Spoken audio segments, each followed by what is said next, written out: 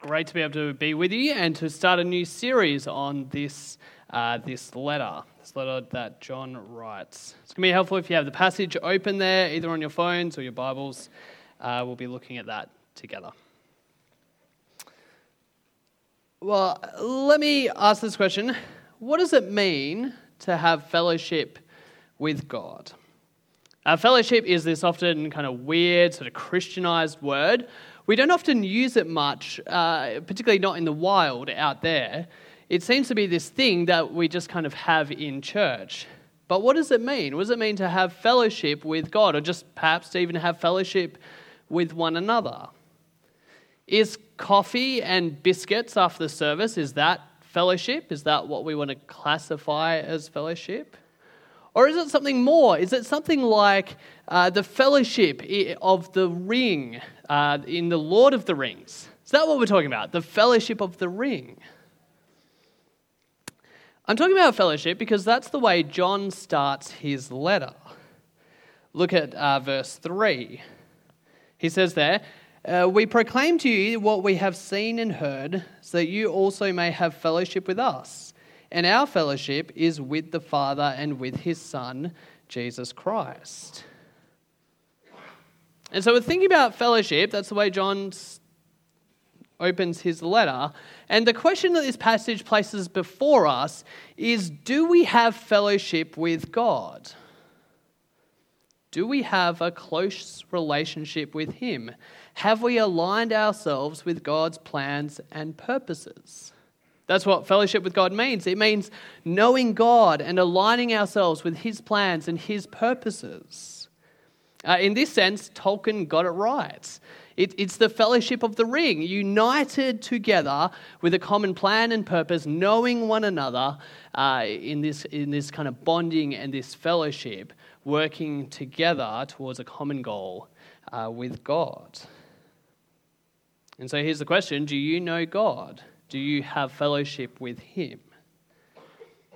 And that's a pretty deep question. How would you answer that? Is fellowship with God about knowledge? Is it about knowing things about God? About being able to recite the creeds or regurgitate portions of Scripture or outline doctrines? Is that what knowing God is and fellowship with God is? Is it about knowing things about God? Or is it about a feeling? You know, fellowship with God is about knowing in your heart that you know him, that you have fellowship with him. Is that how you'd answer that question? Well, here in this passage, John gives us 3 tests to help us see if we really do know God, if we really do have fellowship with him. And as we start this letter, as we look at these 3 things, you need to know that he's not trying to weed out imposters. John's purpose is not to make his readers feel bad or to make us feel bad and to doubt our salvation, to doubt if we really know God. Actually, John's purpose is to give us assurance. John is writing this kind of generic letter that's designed to be passed around and to be read by different churches in the first century. And he's writing to a group of people that have been through some difficult things. And so they need not more doubts, but they need assurance. And John really wants to assure his readers and us that we do really know God, that we do really have fellowship with him. And so how can we tell if we have fellowship with God? Well, number 1, firstly, fellowship with the apostles. Do we have fellowship with the apostles? Look at verse 3. We proclaim to you what we have seen and heard, so you may also have fellowship with us. And our fellowship is with the Father and with his Son, Jesus Christ. Part of the problem that the churches are facing, that John is writing to, is that some false teachers have come into the church and been proclaiming and teaching some different things. And so John needs to assure his readers that they're doing the right thing by rejecting those other false teachers and sticking with the apostles. And John's point, as you see it there, is that if you stick with the apostles, if you have fellowship with them, then you will have fellowship with the Father and with the Son through them. See, John's point, very simply, is that you cannot know God unless you know the apostles.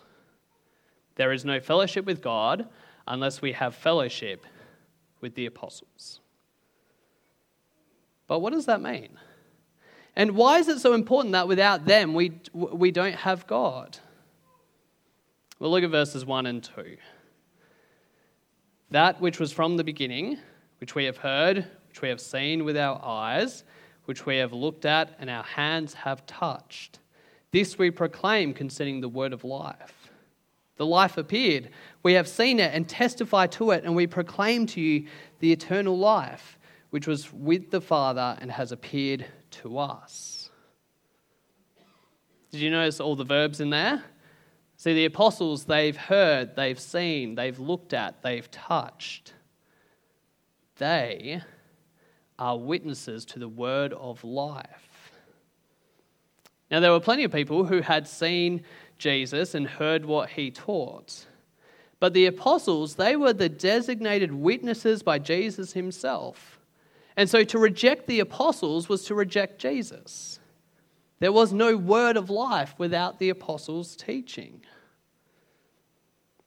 And so what about us, right? We live at a time where the apostles are long dead. How do we have fellowship with them? It's not like we can catch up with them for a coffee. That doesn't work anymore. Well, the primary way that we have fellowship with the apostles is through their teaching. We have fellowship with the apostles, and therefore fellowship with God if we are holding on tightly to what they taught. See, they were the ones who had seen and heard and saw the Lord Jesus, not us. And so we can't know God, we can't know Jesus unless we are clinging to the teaching of the apostles. There's this famous Christian hymn called He Lives. It goes like this: He lives, Christ Jesus lives today. He walks with me, he talks with me along life's narrow way. He lives, salvation to impart. You ask me how I know he lives within my heart. And that's a great tune, but it's actually terrible advice. How do we know Jesus lives? Well, because he lives within my heart. Sorry if that's your favourite hymn, but that's not a great answer. And it's contradictory to what John says here. How do we know Jesus lives? It's not because we feel it in some way, and it's not because we've seen the risen Lord Jesus, although those things could happen. Rather, the primary way that we know that Jesus lives is because people like John and Peter and Matthew and Paul and others have told us about what they have seen. They have seen the risen Lord Jesus. And so we can be convinced beyond a reasonable doubt because of what they have seen and what they have heard. They spoke with Jesus. See, we don't need to see Jesus or hear his teaching firsthand to be convinced of the truth about him. We don't need that, because what we have the witness of the apostles. And that's what God has given to us.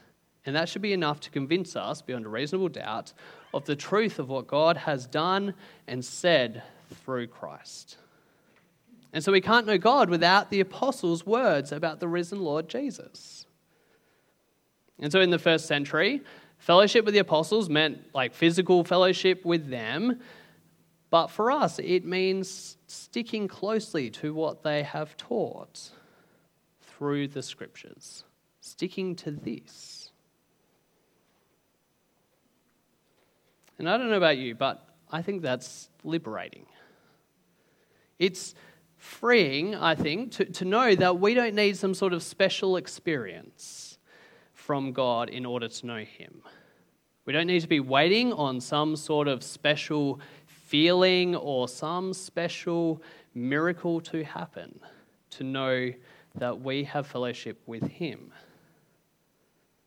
We can all know God by reading our Bibles. And that is liberating. We don't need to go chasing after the special experience, the vision or the miracle or the special like speaking in tongues or whatever it is. We don't need to go chasing after that thing. We can know God through his word, the word of life. The word of life that brings eternal life. And so I have to ask us all here, how well do you know your Bibles? How well do you understand it? Not just facts, not just sporadic verses that you learnt in Sunday school, not just Christian books that you've read. How well do you actually know this thing? You know, not saying we have to read it. We are allowed to listen to it. It doesn't have to be words. If you're struggling to read it, that's okay. We can listen to it on audio Bible, but we need to know it. Without this, we can't know God. Now, sometimes it leads us to be accused of worshipping the Bible, but actually we're not worshipping the Bible. It's just that we can't know God without it. And so if we want to know God, then we need to be committed to this, to knowing it, to studying it, to trusting it. Because in it is proclaimed the word of life, and we forsake it at our peril.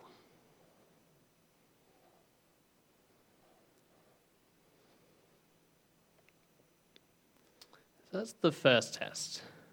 The second test is there in verses 5 to 7. And the question for us as we read these verses is, where are you walking?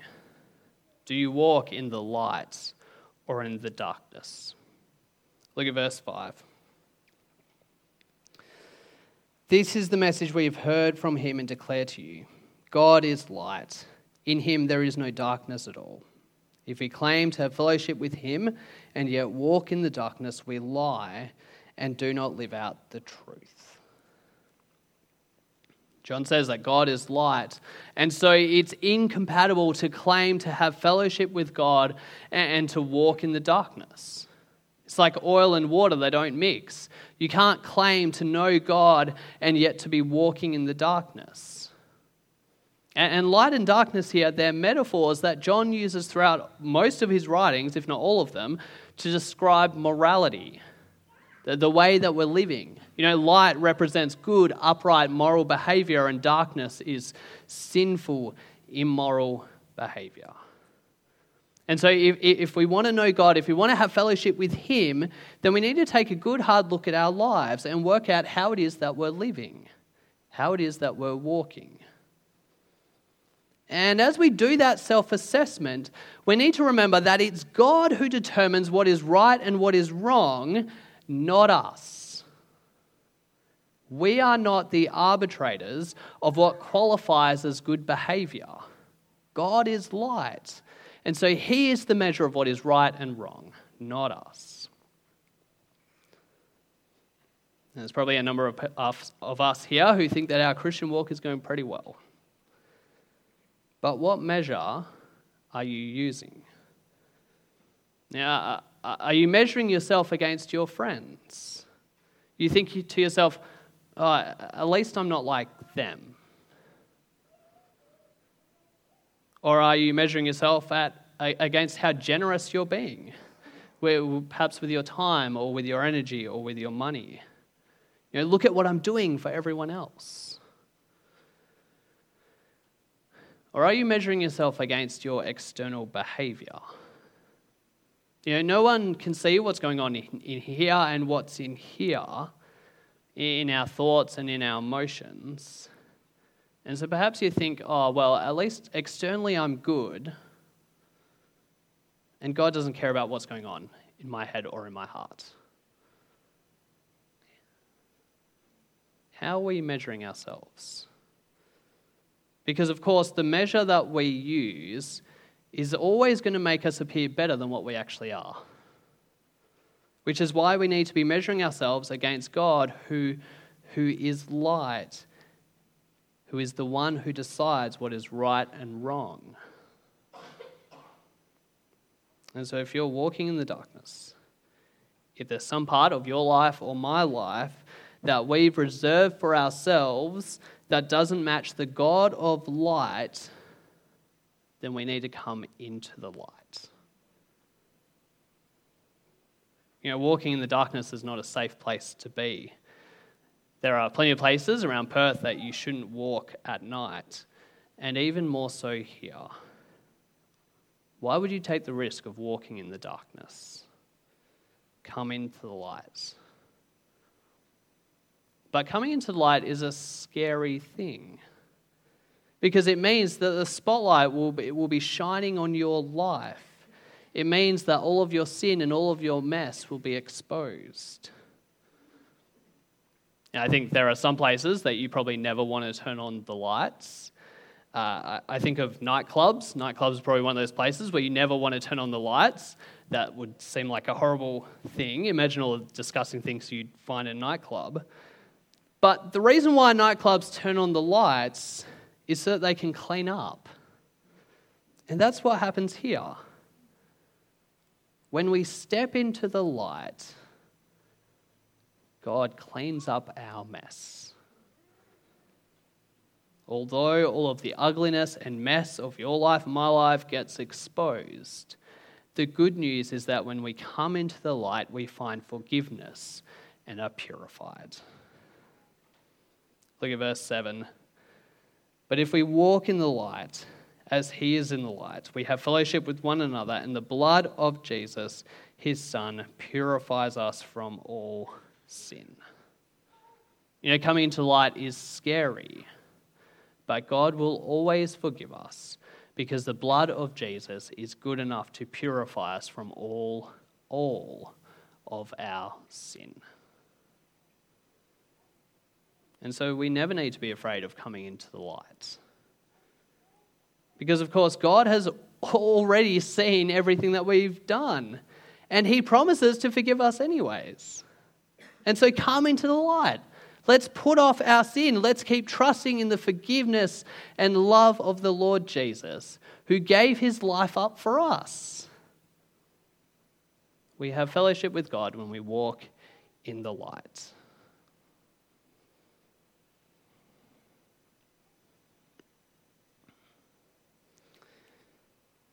And so thirdly, what do you do with your sin? Sin is a bit like rubbish in your house. And I think when there's rubbish in your house, you've got three options. You can either ignore it, excuse it, or get rid of it. So you can see the rubbish in your house and you can just keep walking past it, hoping that someone else will deal with it. That's the first option. You ignore it. Secondly, though, you can excuse it. So you can say, oh, that's not mine, that's the kids, or, we just haven't had time to clean up this week. Or thirdly, you can just get rid of it. And John says that if we ignore or excuse our sin, then we deceive ourselves and the truth is not in us. Look at verse 8. If we claim to be without sin, we deceive ourselves and the truth is not in us. Or verse 10, if we claim we have not sinned, we make him out to be a liar and his word is not in us. See, if we ignore or excuse our sin, then we are just deceiving ourselves. Because the truth is that we all sin. We are all guilty of our rebellion against God. And if we're constantly ignoring or excusing our behavior or our thoughts or our emotions, then we're showing that we don't really know God. Because we're constantly trying to justify ourselves by saying things like, I just need to do this. They were in the wrong. They deserved it. There was nothing else I could have done. Or they needed to hear it. Or I did it because I was scared, I was sad, I was angry. But all of that is just self-justification for our sin. It's just making up excuses for the rubbish of sin that is in our lives. But God knows that we sin. And so to make any other claim is to call God a liar and to discount the work of Jesus. We all sin. We might sin in different ways and with different attitudes, but all of it is still sin.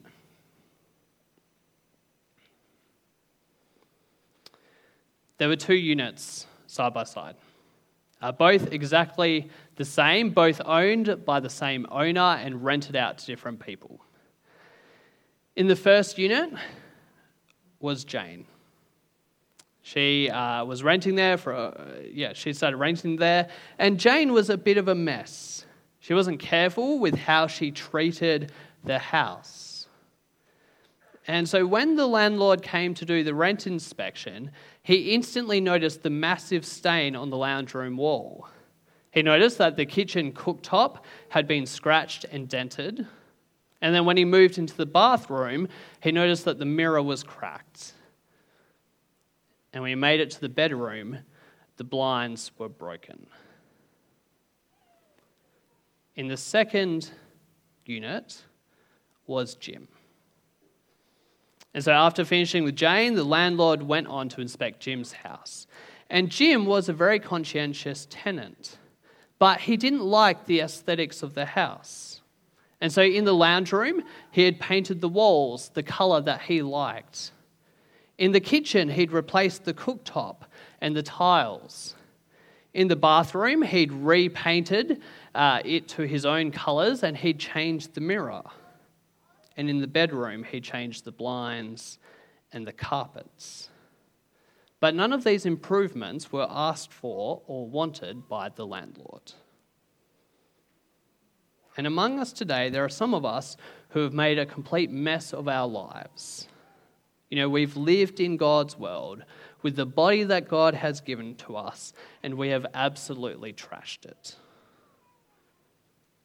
But then there are others of us who perhaps haven't trashed our lives, but who have instead lived like Jim. We've lived in God's world with the body that God has given to us, doing what we have wanted. None of it has been bad, but ignoring the true ruler of the world, that is the problem.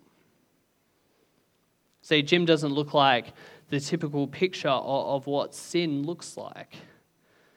In our heads, we think of sin as this kind of crazy, wild living.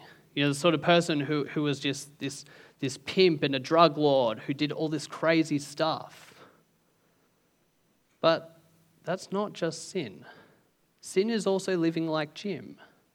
It's living the way that you want in God's world. It might not look bad, but it's still sin. And so none of us can claim to be without sin. And so don't ignore it, don't excuse it. We need to get rid of it. And the way to get rid of it is to tell God about it. See there in verse 9. If we confess our sins, he is faithful and just and will forgive us our sins and purify us from all unrighteousness. See, our sin is not an insurmountable problem. Actually, God is really good at dealing with sin. That's his thing. All we need to do is confess our sins and God will forgive us and purify us from all unrighteousness. And so instead of looking at our sin, instead he will look at us and see the righteousness of Jesus. All we need to do is admit that we need him. And if we're confessing our sin, then we can be sure that we know God and we have fellowship with him. We can have fellowship with God because he forgives us. He has forgiven us. And so we stand before him pure and righteous.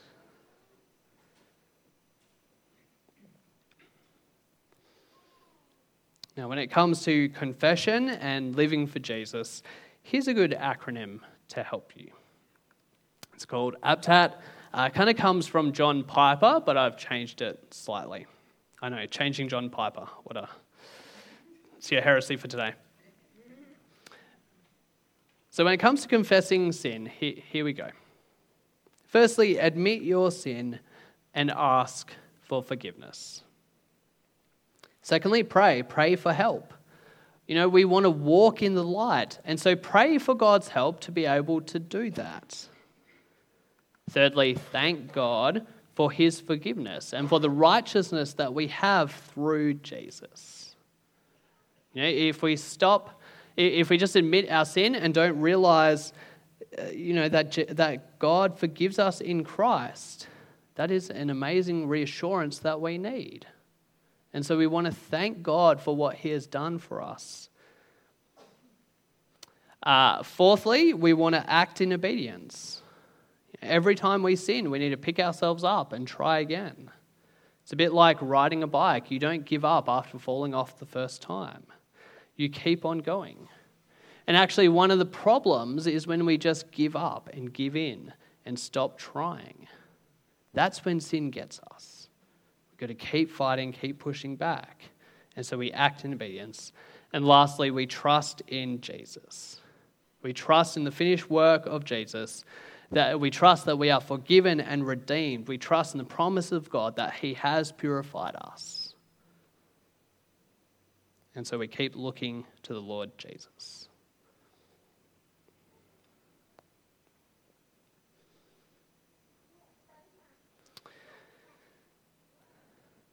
Before I end, I just want to make sure that I haven't hit anyone in the crossfire. In a sermon like this, there's a chance that the wrong person might get hit. See, it's possible to leave a sermon like this doubting that we really have fellowship with God. And as I said at the start, that's not John's purpose. And it's possible to leave a sermon like this wondering if you're reading your Bibles enough, or you start to question if you're really walking in darkness, or you wonder if you're confessing your sins enough. And they're good questions, and we do need to ask them of ourselves. But this letter is one of assurance. We're meant to take comfort in the fact that we really do have fellowship with God, that we do really know him. And so for most of us here, I hope that we do leave with a sense of assurance and confidence in God, who he is, and that we know him. As I look around, as I hear your stories, as I talk to you, I know that most of you are listening to the word of God, and most of you are seeking to walk in the light. I know that you regularly confess your sins. And so for most of us here, let's be encouraged.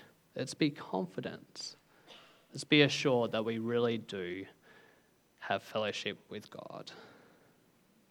But if there's ever a question over any of those things, then we need to be careful. Let me pray a prayer of confession to end.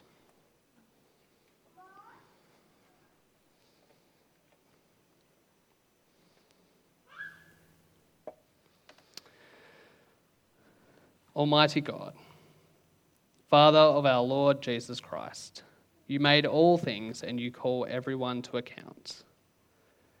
With shame, we confess the sins we have committed against you in thought, word, and deed. We rightly deserve your condemnation. Father, please help us to walk in the light, to put sin to death, to take off our old selves, and to live for you in the newness of life that comes with the resurrection of Jesus. Father, thank you that when we confess our sins, you are faithful and just, and will forgive us our sins and purify us from all unrighteousness. Thank you that you have given us the word of life that gives eternal life. Father, please help us to act in obedience to you, trusting in the person and work of Jesus to his glory, honor, and praise. Please strengthen us to be able to do his will, we pray. Amen.